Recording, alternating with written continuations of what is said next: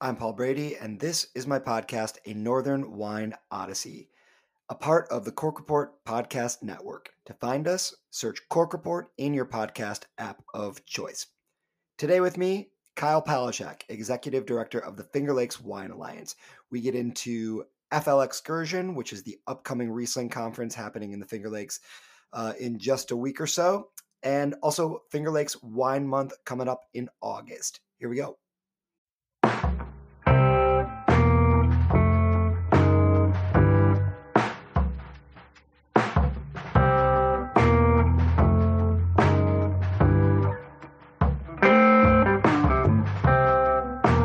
Welcome to A Northern Wine Odyssey. Thank you, as always, to guitarist and composer Dave Miller for our opening and closing music. Check him out at davemillerguitar.com. And with me today is Kyle Palachuk of the Finger Lakes Wine Alliance. What's up, Kyle? Hey, Paul. How are you? I'm well. Paint a picture for us real quick. Make everybody jealous. Tell us about your summer so far on the shores of Keuka Lake. Oh, it's, well, I have to say it's not quite as lovely weather as we had last year in 2020. It's been gorgeous. We've actually had some great rain to keep things green and lush, and making sure that I mow my lawn more than once a week. And the lake temperature is swimmable, and it's gorgeous. It's a good place to be, for sure. Do you think of the summers like I do, which is in terms of like the grape vintages, wine vintages? That's how I'm able to remember what the weather was like in each summer going back 10 years. It's kind of funny because of the history that I have with the area. And, I've been working in the wine industry for a little over 10 years now. I have a weird association with more time frame and where I was and what I was doing. And that's how I remember some of the weather events that we've had over the years, and not specifically with the vintages in particular, with some exceptions. I guess there are a couple of vintages that I would call out as being, really great years for reds, or really great, years that I remember the Rieslings from, and then oddball years that I've had great wines from that were considered lousy weather maybe. But I have weird points of reference for a lot of different stuff. I don't know if you'll agree, but this summer so far reminds me a little bit of 2013. Like when I think back to that summer and I think about the wines from that year, I remember being up in the Finger Lakes in particular and just feeling a lot of heat and humidity, and the rain kind of being a regular occurrence. Not that it was like any sort of bad vintage. I know that there was some difficulty with disease pressure and in the vineyards and whatnot that year, but some really good wines certainly resulted. But it just, I don't know. That's what I think of: the heat, the humidity, lots of rain and storms, but they kind of come and go. So that down here, at least in the Hudson Valley, we get these patches of sunshine. Sure. So we were able to enjoy most of the 4th of July. Yeah, no, absolutely. I think probably 2013 is one of the years that doesn't stand out in my mind because it was what my brain would probably think of as just an average year, which is exactly what you've just described. Pop-up thunderstorms here and there, but then occasional beautiful days, or even just a beautiful afternoon that's flanked by some storms and stuff. And so it's just a normal, if there is such a thing, year in the Finger Lakes, I guess. So let's go back maybe to around 2013 or before, to when you did start working in the industry in the Finger Lakes, because I think that your job that you have now is pretty neat, and there's probably a lot of people who may want to work on the administrative side of wine someday. Sure. And so I think it could be fun to piece it together to see how you got there. So I know that you worked at the Wine and Culinary Center in Canandaigua, and then later you were the tasting room manager at Fox Run, before then going and working at Sheldrick Point, where you were mostly in charge of sales and marketing and branding. But take me back to the beginning, to your earliest wine job in the Finger Lakes region. Yeah, absolutely. It's kind of funny. A lot of people, because I started sort of my full-time career in the Finger Lakes at Fox Run in 2011. People sort of assumed that that was when things started for me, but I actually worked in the tasting room at Préjean Winery back in 1999. So was really exposed to, I mean, I grew up in the region, so I was obviously drinking some Rieslings at a slightly younger age, I guess you could say. But I was in between colleges and had a friend that was working at Préjean Winery, and she, like many students do, brought their friend into work and said, here, you should have a job here too. So I worked probably a winter, through a summer until I went back to a different school at the winery. And actually it's the first wine book that I read cover to cover and then purchased was one that they had there in the tasting room, because in the middle of winter, it's a little slow in tasting rooms, particularly back in 99. And I really enjoyed it. It's called Discovering Wine. And it has, I don't remember the author, but it has a woman with extremely long hair on the cover smelling a glass of wine. I just thought it was fantastic. I don't know this book. I'm Googling it right now. I will send you a photo. I have got it on my bookshelf. Discovering Wine? Discovering Wine. I swear it's probably from the 70s. But it was just such an interesting book and lots of visuals. And I thought that it was so cool. And Libby Préjean was a huge asset, I'd say, to my interest in wine, because she really encouraged us to ask questions. And she actually took me to a session that was being hosted at Glenora Wine Cellars on dessert wines, because they have, I'm probably going to get this wrong. Oh, shoot. I'm not going to be able to remember the name of the wine. Bird of Paradise. That's it. It's a flower. And it's a dessert wine. And so she wanted me to be able to understand more about ice wines and late harvest wines and ports and sherries and all that stuff. Whereas I was younger then, obviously, and just starting to learn about wine. So a lot of what I drank tended to be, semi-dry Rieslings or maybe some of the sweeter blushes and things like that. And so I found this to be a pretty fascinating session to learn about, but I didn't really find any wines that I wanted to drink.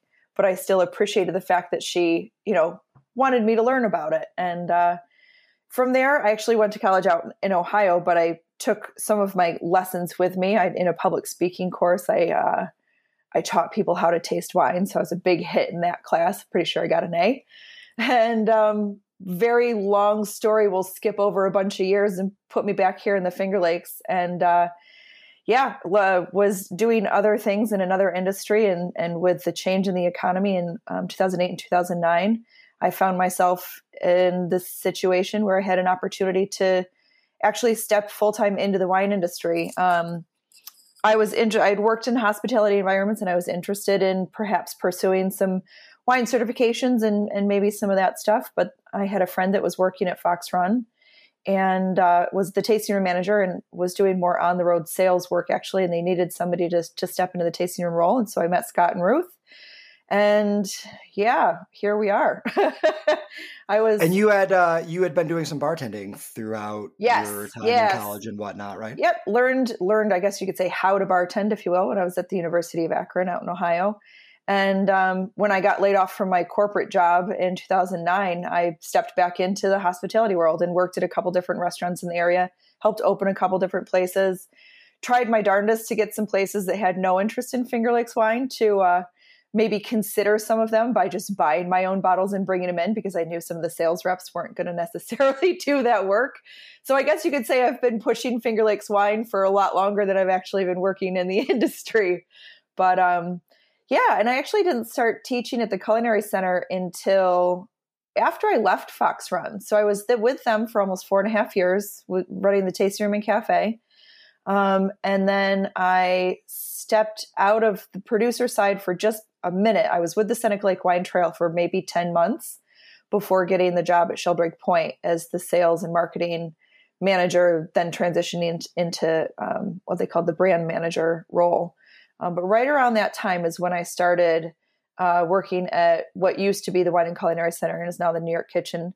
And yeah, taught classes there for, probably 3 or 4 years in a mix of classes. I did both public facing classes, and they also were a site that they partnered with the Quartermaster Sommeliers. And, but I would help teach some of the somm prep courses that the center had developed over the years. And Yeah, and did that for a few years before things just got a little bit too hectic in the regular wine industry. And then this past January, I took the job with the Finger Lakes Wine Alliance, and that's kind of it in a nutshell, I guess. Well, let's talk a little bit about your time at Sheldrake Point. So you ran the tasting room at Fox Run, which is a well-known, sizable family winery on the west side of Seneca Lake, that certainly produces a fair amount of Riesling, in addition to lots of other stuff. From there, you went to the Wine and Culinary Center, where you're teaching, you're learning, and then from there directly to Sheldrake Point, another winery on Cayuga Lake, again, sort of specializing in Riesling and other vinifera wines. Certainly a well-regarded winery over on that side of Cayuga Lake. Let's talk about your time there. That's where you were working when I got to know you. Yeah, absolutely. So probably one of the neat things I think that I have with my experience is that I worked for two different family-owned wineries that really kind of look at the wine industry in different ways, but with a similar outlook for the region. Working at Sheldrake Point was really great. So I live in Penn Yan, and Sheldrake is on the west side of Cayuga Lake. So it's about an hour drive, but honestly, having to commute to drive around the lakes is, you can't really complain about that when it's such a beautiful drive. I know. I always try to explain that to people. It's the same around here in the Hudson Valley. Mm-hmm. I literally could have gotten to Sheldrake Point if I flew directly east over Seneca Lake. I could be to Sheldrake Point in like 15 minutes, not even. But since I have to drive either all the way to north to Geneva or all the way south to Watkins Glen, and then back either south or north again to get to the middle, essentially, of Cayuga Lake on the west side, it takes an hour. So it's, there are worse things in the world. I've commuted from Penn Yan up to Rochester before, and that's not necessarily a pretty drive, so I can't complain. But right, and it's like if you're late, people are usually pretty understanding, because it's pretty easy to get stuck behind a tractor that's driving 20 miles an hour or something. Absolutely. The most challenging thing with the Finger Lakes is, the traffic jam is either going to be some sort of farm equipment or a horse and buggy, and you never know which one you're going to hit. But it's one of the nice things with Sheldrake Point when I started there actually was sitting and chatting with Chuck Tauk, the owner. He actually agreed to let me immediately work from home 2 days a week since my drive was long. And also because part of the job was going to be sales work. So I was going to be on the road for a little bit.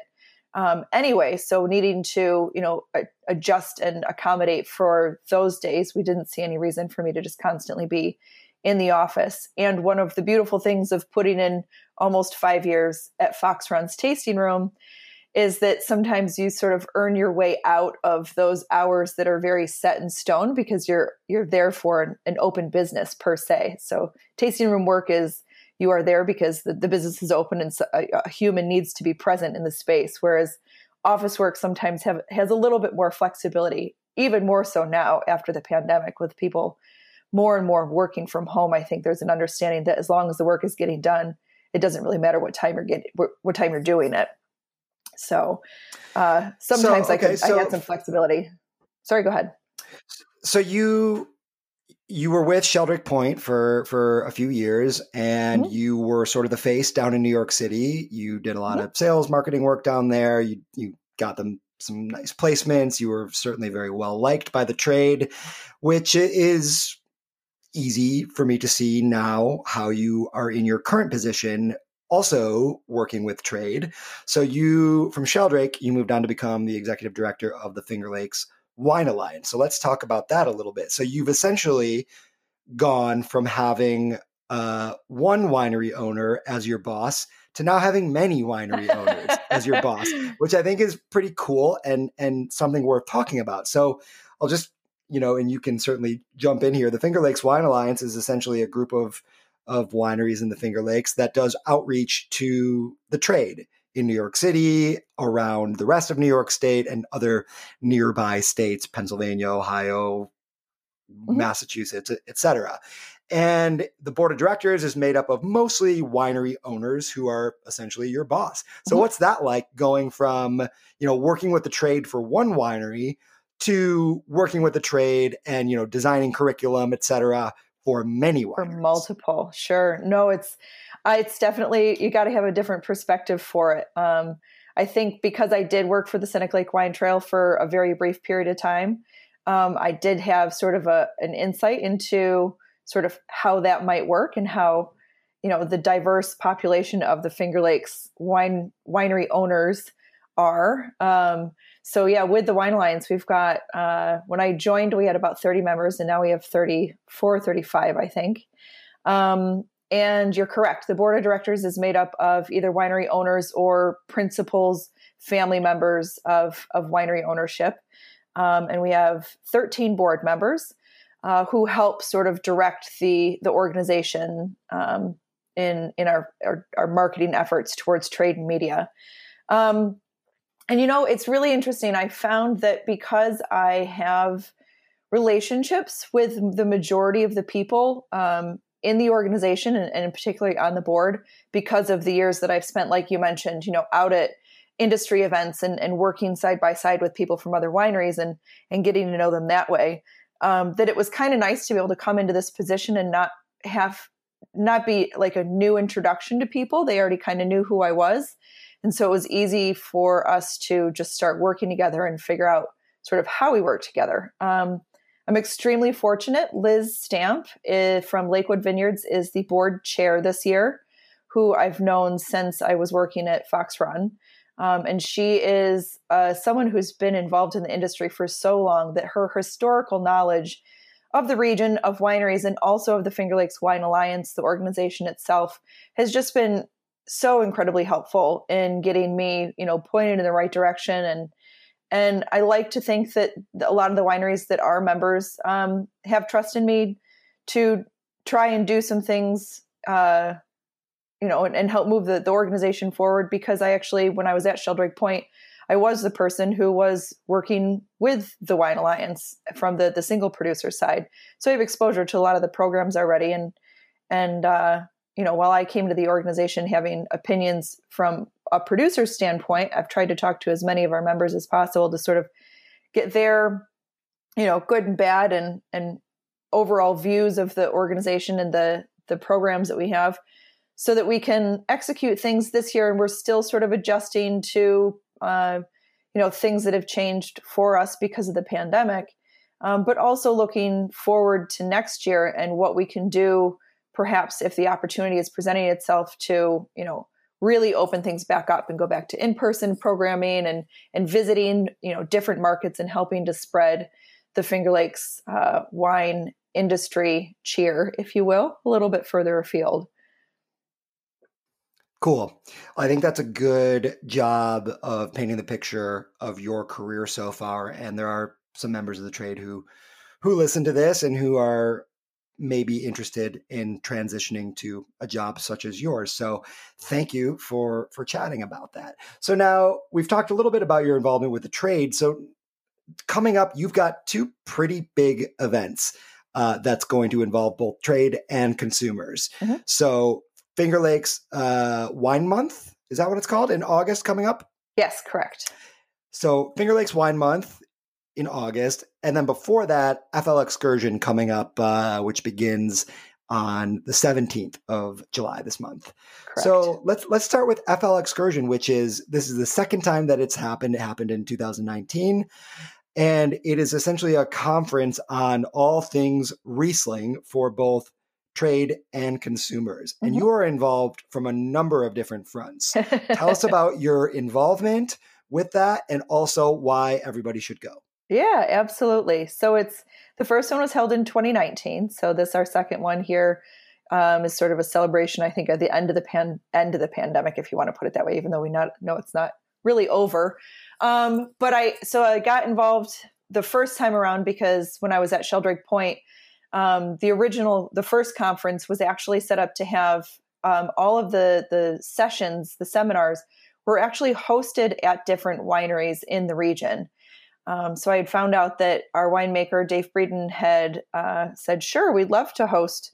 And, realizing that perhaps there needed to be someone else at the winery, maybe in on some meetings to get some details for planning hosting this event, I started attending and ended up getting looped into coordinating some of the main logistics of like tent and table rentals and things like that, and helping just sort of that side of the planning of the overall event. So fast forward to this year, and I got looped into emails when Kelby from Red Newt and Oscar from Herman Weimer were starting to work on the idea of, hosting it again this year.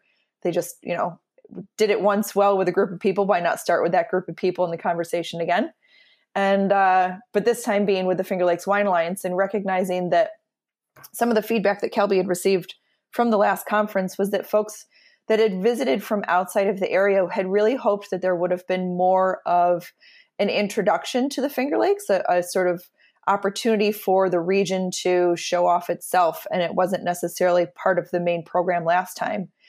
So they asked the Wine Alliance to consider having a heavier presence for this year, and really doing a little bit more, very much so in the beginning phases, to welcome the conference to the region and show off some of our producers and our wines. So what that's resulted in is the Wine Alliance is the exclusive sponsor, I should say, for the Grand Tour, which is on Sunday afternoon from noon to 6. And there's about 5 different stops around the region. They're actually not at wineries. It's meant to be an opportunity to sort of show off some of the social, geopolitical, cultural, everything, geography of the region through its stops. We'll be starting, I think, at the Smith Opera House, visiting, I believe, a waterfall or a lakefront, one of the two, visiting a vineyard, visiting a goat dairy, and then finishing up in Seneca Falls at People's Park and talking about the history of some of the women's rights movements that's been very significant for this region. And at each stop along the way, we'll have 2 Finger Lakes wine producers there pouring a Riesling for guests to enjoy. That is kind of the first event for the conference itself, for the folks that have purchased a professional ticket to the conference. But it's also something that's available for the general public. They can purchase a ticket for that as well. And I think that it's going to be a lot of fun. I'm looking forward to hearing the speakers at each of the stops and tasting some of the wines as well. And then at Brilliant. the end, and that's on Sunday, that is Sunday. July 18th, correct? Correct. Yes, correct. Okay, cool. And then immediately following that will be the welcome dinner on the Seneca Lake Wine, the sort of the head of Seneca Lake up in Geneva. And that's for really the opening of the conference. And again, the Finger Lakes Wine Alliance is going to be the main sponsor for that, with 16 different wineries pouring. We've got a little presentation planned, and just a fun evening. And then beyond that, we'll be at the Riesling Crawl Monday evening. We'll have a location on Linden Street in Geneva at FLX Freibird, and still working out some details there, but I'm looking forward to it. The Riesling Crawl was a big hit last time. It's sort of the dinner component for Monday. And then throughout the seminars, throughout the conference, there will also be, our wines scattered in around in different ways being presented. Oh, I skipped over the fact on Saturday afternoon, there are public seminars. They're ticketed for the public. One is by, Dominic Pernomo of Yono's in Albany. He's hosting one that's pairing wine with food. And then Cheryl, and I'm totally going to blank on her last name right now. Cheryl Stanley. Thank you. Yes, from Cornell. She is presenting Rieslings from around the world. And we have Finger Lakes Wine Alliance members pouring wines for both of those as well. Those sound like both really good events. First of all, Dominic Pernomo is a world-class sommelier and will be the best-dressed person within hundreds of miles. And Cheryl Stanley teaches the world's largest wine class, which is to undergraduates, maybe graduates too, at Cornell University. And she fun fact. Is an incredibly engaging instructor. So the shenanigans that begin on Saturday sound cool for sure. Yes. And then, so Sunday there's the grand tour, and then there's the welcome dinner Sunday evening. And then we move into a couple days of seminars. Yes. Yep. The conference itself is very Riesling focused. The full itinerary and schedule is online that gives descriptions of each of the programs. Unfortunately, that's not the spot that I'm heavily involved in, so I can't speak necessarily to the ins and outs of of the sessions, but I have a ticket and I'm going to be sitting in on them and tasting Riesling and getting exposure to some different things that way. And I'm looking forward to it.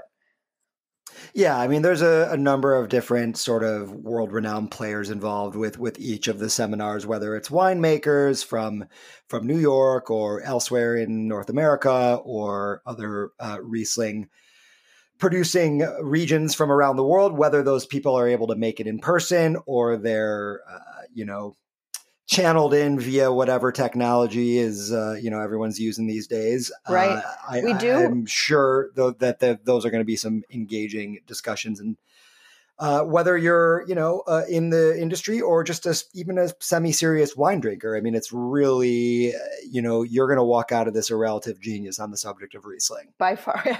Agreed. There are actually a few folks from Germany, if I'm not mistaken, from Austria that have gotten visas and will be here. So we're pretty excited about that as well. Cool. Yeah. Let's unless I've forgotten anything about FL Excursion that listeners should know about, let's move to talk about Finger Lakes Wine Month. Yeah, absolutely. Coming up in August. It's going to be really exciting. So now this is something that happened once before, or maybe more than once before, and you're bringing it back. Mm-hmm. Yes. So many years ago, one of the challenges is understanding a little bit more about the dynamics of the different organizations in the region that are helping promote Finger Lakes wine. So we've got the wine trails, each lake, Cayuga, Seneca, Keuka, and Canandaigua, each have their own wine trail. And on those lakes, some, not all wineries, but some wineries are members of those wine trails. And they're generally promoting tourism, specifically to consumers, bringing people to the region and promoting visiting the wineries. And then we've got Finger Lakes Wine Country, which is based down in Corning. And they're advertising the region, the brand of Finger Lakes Wine Country, but they're also working with other business partners that are not just wineries. We have the Finger Lakes Wine Alliance, which is we're not a tourism-focused organization. We are trade and media. So we really don't do much of anything in the way of promoting the region tourism-wise to consumers. And we've also got the New York Wine and Grape Foundation, which you're very familiar with, covers the whole of New York State and not just wineries, but also grape growers very specifically. And while they have involvement in all of the above, they are also politically active and a number of different things. So we're all kind of shooting at some different targets, but in general, we're all engaged in the same promotion of the region and increasing the visibility of Finger Lakes wine overall. And years ago, so when does the drinking start? Well, it should have started already. Like, I'm a little annoyed with myself that I didn't pour a glass of wine for this conversation today. But, no, what used to happen is, back in, I think it was 2012 or 2013, the Wine Alliance was sort of kind of an under the umbrella of Finger Lakes Wine Country, if you will. And they did Finger Lakes Wine Month in May. And there was a lot of really exciting stuff going on. This is when Twitter tastings were really big and we were all starting to learn about hashtags, and social media wasn't quite the heavy hitter in our lives then as it is now. But they had a really great time organizing a number of different things. But for whatever reason, the Wine Alliance, it just didn't quite persist in continuing in May. The Wine Alliance has since then stepped out from under the umbrella of Wine Country. And we did, it transitioned to Riesling Month, which was in September. So it was meant to coincide with potential rollout of new vintages. But if you've worked in the wine industry for long enough with a number of producers, you know that everyone sort of rolls out a new vintage whenever they need to, because they ran out of the last vintage or because it's ready or for a number of different reasons. So it's a bit hard to coordinate that with one specific month. And in starting with the organization, I felt like there was an opportunity to bring this back, particularly now as wineries have sort of reemerged from COVID shutdowns and, a really tough year in 2020. A lot of folks invested heavily in their hospitality programs and changing things up. Things are no longer, walk into a tasting room and belly up to the bar. They've got seated, more experiential tastings, food pairings. They've invested heavily in serviceware. A lot of different stuff is happening. And we just want to kind of take this opportunity to remind the world that the Finger Lakes is still here. We're still making great wine. Things look a little bit different, but we're excited to show that off. And it makes sense to have all of these organizations work together to promote our main focus to our separate target markets, if you will, in a cohesive way. So it makes a bigger splash. And so since we wanted the consumer portion to actually be a part that we focused on as well with the wine trails, it's one of the reasons why we chose to place it in August. It's a time of the year when, yes, the wineries are busy and they already have, good visitation. But we want to be able to do some things that maybe allows consumers that are already in the region to come and visit and drink the wine and enjoy the experiences at the wineries. And for us this year, for the Wine Alliance, we have a program called what used to be called Riesling Roadshow. This year, it's the Finger Lakes Roadshow.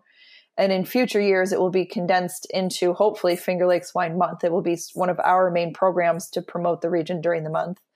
And it's meant to connect with trade and media through tastings and classes and seminars, both inside New York State and outside of the state. We are doing it this year. We're doing it virtually, and our New York session starts actually the day after the FL Excursion Conference ends. So Wednesday, I think it's the 21st, and we'll do 3 sessions in New York and 3 for out-of-state folks every Wednesday through August. And then in future years, we'll sort of focus that into August for, celebrating Finger Lakes Wine Month a little bit more. But what folks can expect if they're visiting the region in August, we actually will have flags at all of the participating wineries. So any winery that is a member of any of the trails, Finger Lakes Wine Country, the Wine and Grape Foundation, the Wine Alliance will receive a flag that says Finger Lakes Wine Month. It's going to be black with green and white lettering that they can hang outside their tasting room, which gives folks visiting a heads up that place is participating in Finger Lakes Wine Month. And it could be anything from a specialty flight. It could be a shipping promotion. They might have a special dinner that they're doing. They might be doing music some evening. We're leaving it up to the wineries to really kind of find a way that fits their business model and what they can handle, because a lot of places are still really short-staffed. And what works for them to just celebrate the wine month. Some wineries have done a great job doing virtual tastings, and we're going to turn to them and encourage them to do things like that throughout the month as well. And then what we are still working on, but hopefully we'll get some traction with soon, is the 3rd week in August will be Finger Lakes Restaurant Week. So we're keeping it pretty local this year, just around the lakes, Canandaigua to Cayuga, perhaps Skinny Atlas, depending if we have some restaurants over there that are interested in participating. But we're asking restaurants to, at some point during that week, either partner with their favorite winery for a wine dinner. I know the Seneca Lake Wine Trail is working with a restaurant in Geneva to host a dinner that features Seneca Lake Wine Trail wineries. I'll be working with some folks at the Keuka Lake Wine Trail to do something similar around Keuka Lake. Or restaurants, if they wanted to do a prefix menu with a flight of Finger Lakes wines and offer it for that week. Essentially anything that they feel that again fits in what they can handle this year, because we are kind of asking people to pull something together on a slightly short notice to do that for the 3rd week in August. And eventually on our website, we will have a listing of all the restaurants and what they're offering and all the wineries and a calendar of events and things like that. And started out kind of small this year, but we've got some ideas and plans in the works for, things in the future that we can do with a little bit more time for planning. So this is separate from the Restaurant Week company that does Restaurant Week nationally. This is your own thing. Correct. I actually didn't know that. I was going to say, I mean, I was going to say the Finger Lakes Wine Month sort of with the flag out at each winery that's involved and, offering whatever special they're offering totally reminded me of like New York City Restaurant Week. Okay. So very, very similar in that sense. Okay. So that's cool. I want to talk just a little bit about wine in general. and kind of try to get a feel for what you're drinking, what you find to be new and exciting going on up in the region. So you mentioned that what was formerly known as the Riesling Roadshow, which was a Finger Lakes Wine Alliance trade event, you're now calling that Finger Lakes Roadshow, which I gather means you are going to show off some things in addition to Riesling. Yes, absolutely correct. So the way, previously when we were doing it in person, we would all show up and do a tasting, and we'd probably stand at our tables and have a bucket in front of us with 2 or 3 Rieslings and then one extra non-Riesling bottle, whether it be a Cool Climate Red that we were interested in showing off or a rosé, whatever. But, the whole thing was definitely focused on Riesling. And while I firmly believe that Riesling is one of the best things to come out of this region, I think that we would be, missing out if we didn't really offer people the opportunity to experience some of the other wines, particularly in New York State. You go to a restaurant or a bar or a restaurant or a bottle shop in New York from a sales perspective, and you say you're from a Finger Lakes winery, and they're like, great, what can you show me that's not Riesling? Because I love Finger Lakes Riesling, but I've already got 15 of them on my shelf, or I've already got 2 by the glass and 7 on my list. Can we talk about something different? So outside of the state, we'll still probably lean heavy on Riesling, but for the roadshow this year, what we're doing is our first session is Riesling focused. Our second session for this year is actually Cabernet Franc focused, both dry rosé and red varietal. And then the third will be all about Chardonnay, believe it or not. So it'll be kind of fun to show off some other things from the area and show, the cool climate side of some of our other vinifera grapes and not just Riesling.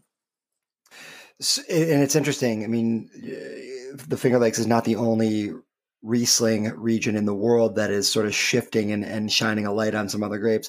We talk and I hear a lot about German Pinot Noir these days, which is pretty exciting. So Cabernet Franc, we got to talk about it. It's definitely a thing now. I'm hearing sort of talk about it from higher ups in the wine industry who have been paying attention to Riesling and sort of only Riesling for a good little while now, coming out of, not even the Finger Lakes, but like New York State. I mean, that was really the flagship that really was New York State wine for so long. And it seems that the next big player for New York is fastly becoming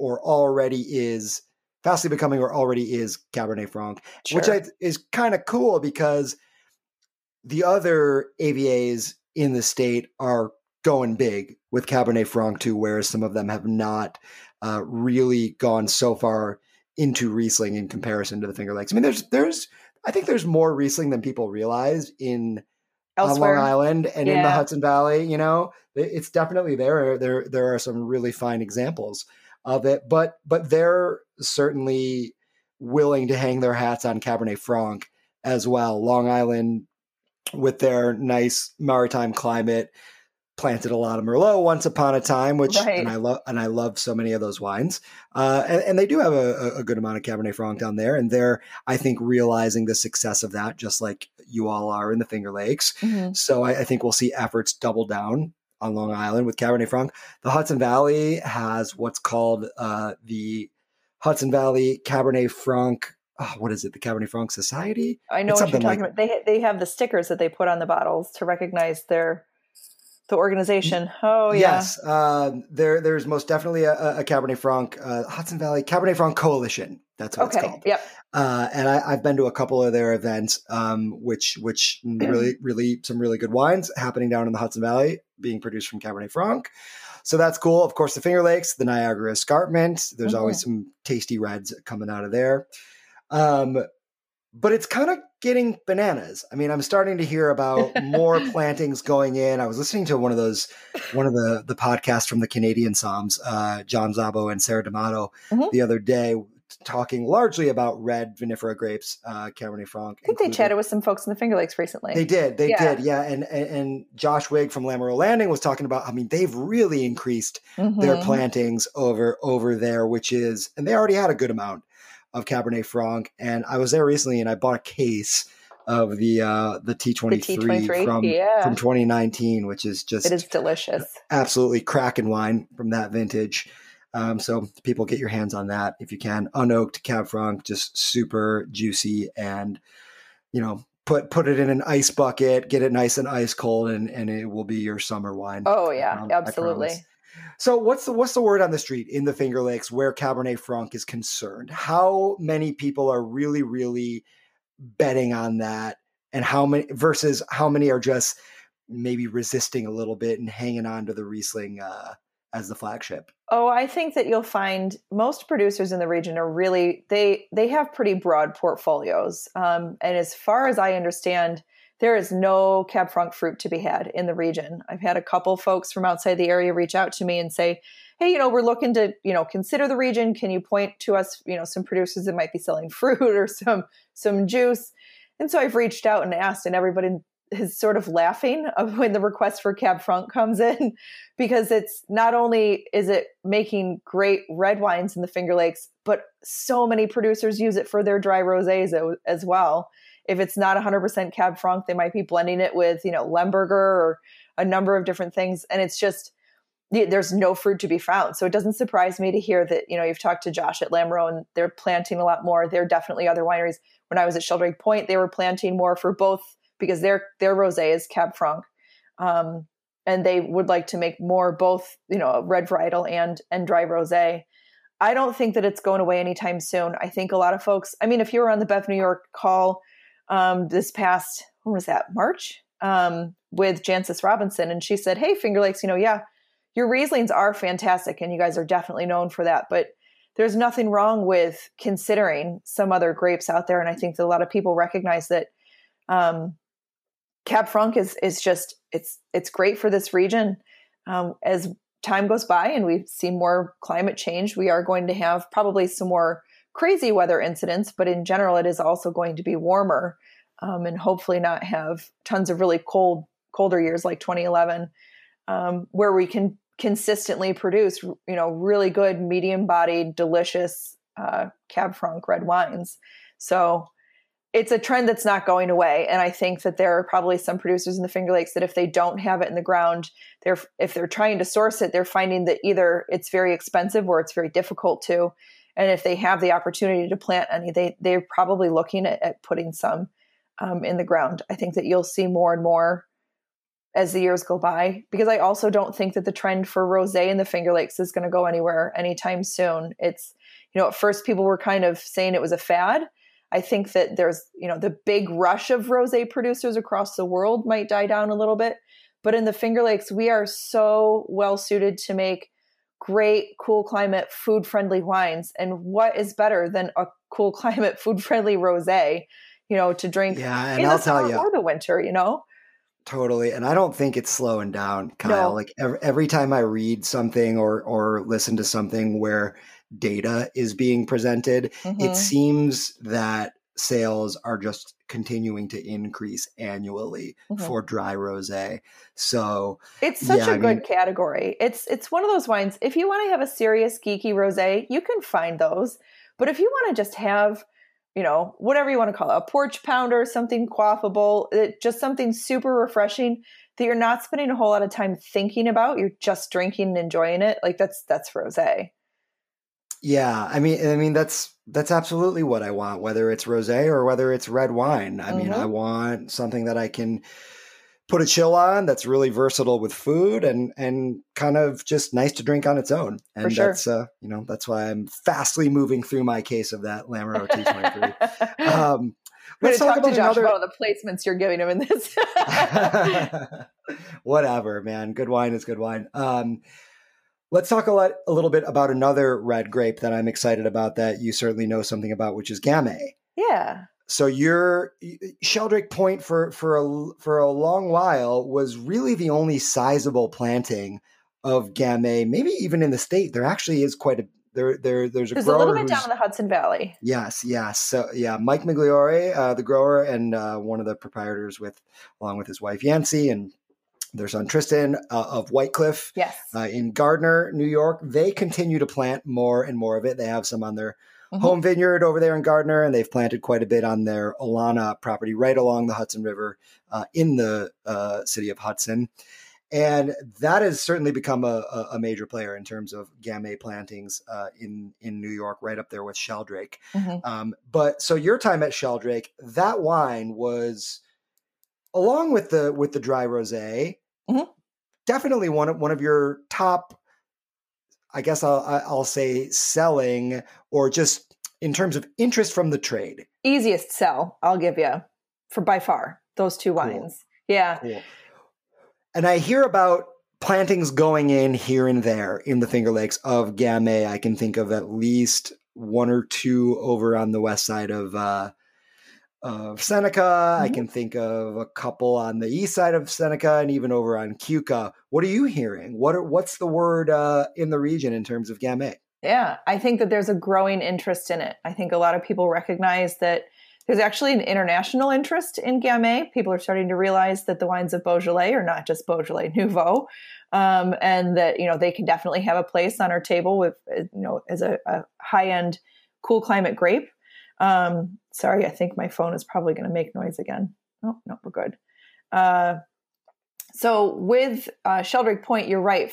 For quite a while, Sheldrake Point has been the only grower producer in the region. There was a little bit of a planting with a very historic producer in the region, but from what I've heard, they used it more as a blocking row for the deer to eat, so it protected their Riesling. But there are definitely some folks. So Sheldrake Point has been working on doing some more planting of Gamay. I don't know if they're necessarily increasing their acreage per se, but definitely doing some replants from some winter damage over the past couple of years. And they have also provided some wood for other wineries to, graft onto their vineyards and plant. I don't want to give away anybody's trade secrets if they're not, making it well known, but there are definitely a couple producers on the east side of Seneca Lake that have collected some trimmings from the Sheldrake Point vineyards. And I know of a couple other places, like you said, on the west side of Seneca. You're going to have to tell me later which one on Keuka that you know of is working on it. But I do think we're going to see more and more Gamay in the region, which excites me to no end. It's a grape that I love. And one of the things that I enjoy about the Finger Lakes is seeing how different winemakers handle the grapes differently. One of the really cool things about this region is, there's site differences between, soil types and sun exposure and stuff like that, but also just the way some of the winemakers in this region, look at a crop as it comes in and what they choose to do with it. And I think that we're going to see some really exciting stuff with that grape in coming years. I don't see it ever becoming something as big as Cab Franc. It still would be outside of the industry per se, a little bit too obscure for many people. But I think that I look forward to seeing more expressions of Finger Lakes Gamay Noir in the coming years. That's interesting to hear you say that you don't think it's going to catch up to Cab Franc. Yeah, I think it would take a while just because of the plantings of Cab Franc that already exist. I suppose I should say never say never. Well, there is something special about, I am a believer in terroir, at least I think. And there is, I think, something special about Cabernet Franc coming from New York and including the Finger Lakes. It does its own thing. I can't really think, even in the Loire Valley, it's just a different expression. And I really can't think of another place in the New World that is producing Cab Franc with the level of freshness and with the intent to sort of be consumed young and just light and bright and fun and cheerful as what New York has going on. Not to say that we can't make some more pedigreed expressions of it that will be for aging. Those wines definitely exist for sure. So I think it's definitely pretty cool what's going on with Cabernet Franc in sort of both sides of the spectrum. But I don't know. I don't know that I would bet on Gamay not catching up. I would like to think that maybe it could. And that reminds me, we haven't talked about Gamay at all from Long Island. I don't know of a single planting of it. No, I don't know. I would be blown away if no one's trying it. Like if there aren't some 2-year-old vines in or something right Could now. be. I'm gonna have to do some research there because I think with their sandy soils, it could work. Northwestern Michigan has some really fine examples of gamay that have grown for a while there, and they also have sandy soils up there. And it was in fact a winemaker from Michigan who had asked me about Long Island and gamay, and I did not have a good answer, and I still don't. I'll have to do some market research here. Yeah, it's funny. I feel like they're like, I can't do a podcast somehow without mentioning gamay or talking about it. So, oh no, I mean, I enjoy it just as much for sure. It's definitely, I think, something that we're going to see in the next 10 years, a few more examples at least. I won't be unhappy about tasting any of them.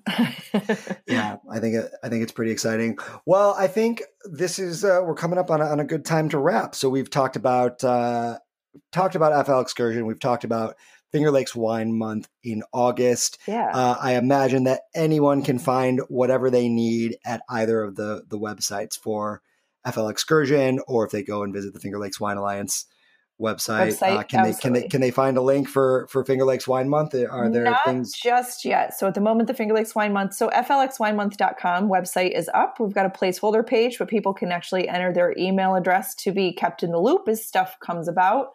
Hopefully in the next week or two, all these things are coming together at the same time. We'll be getting the full site up there for Finger Lakes Wine Month. There are social media accounts for both, a Facebook page and an Instagram account, as well as anytime you want to find anything through the Finger Lakes Wine Alliance, we'll be posting about it on social media.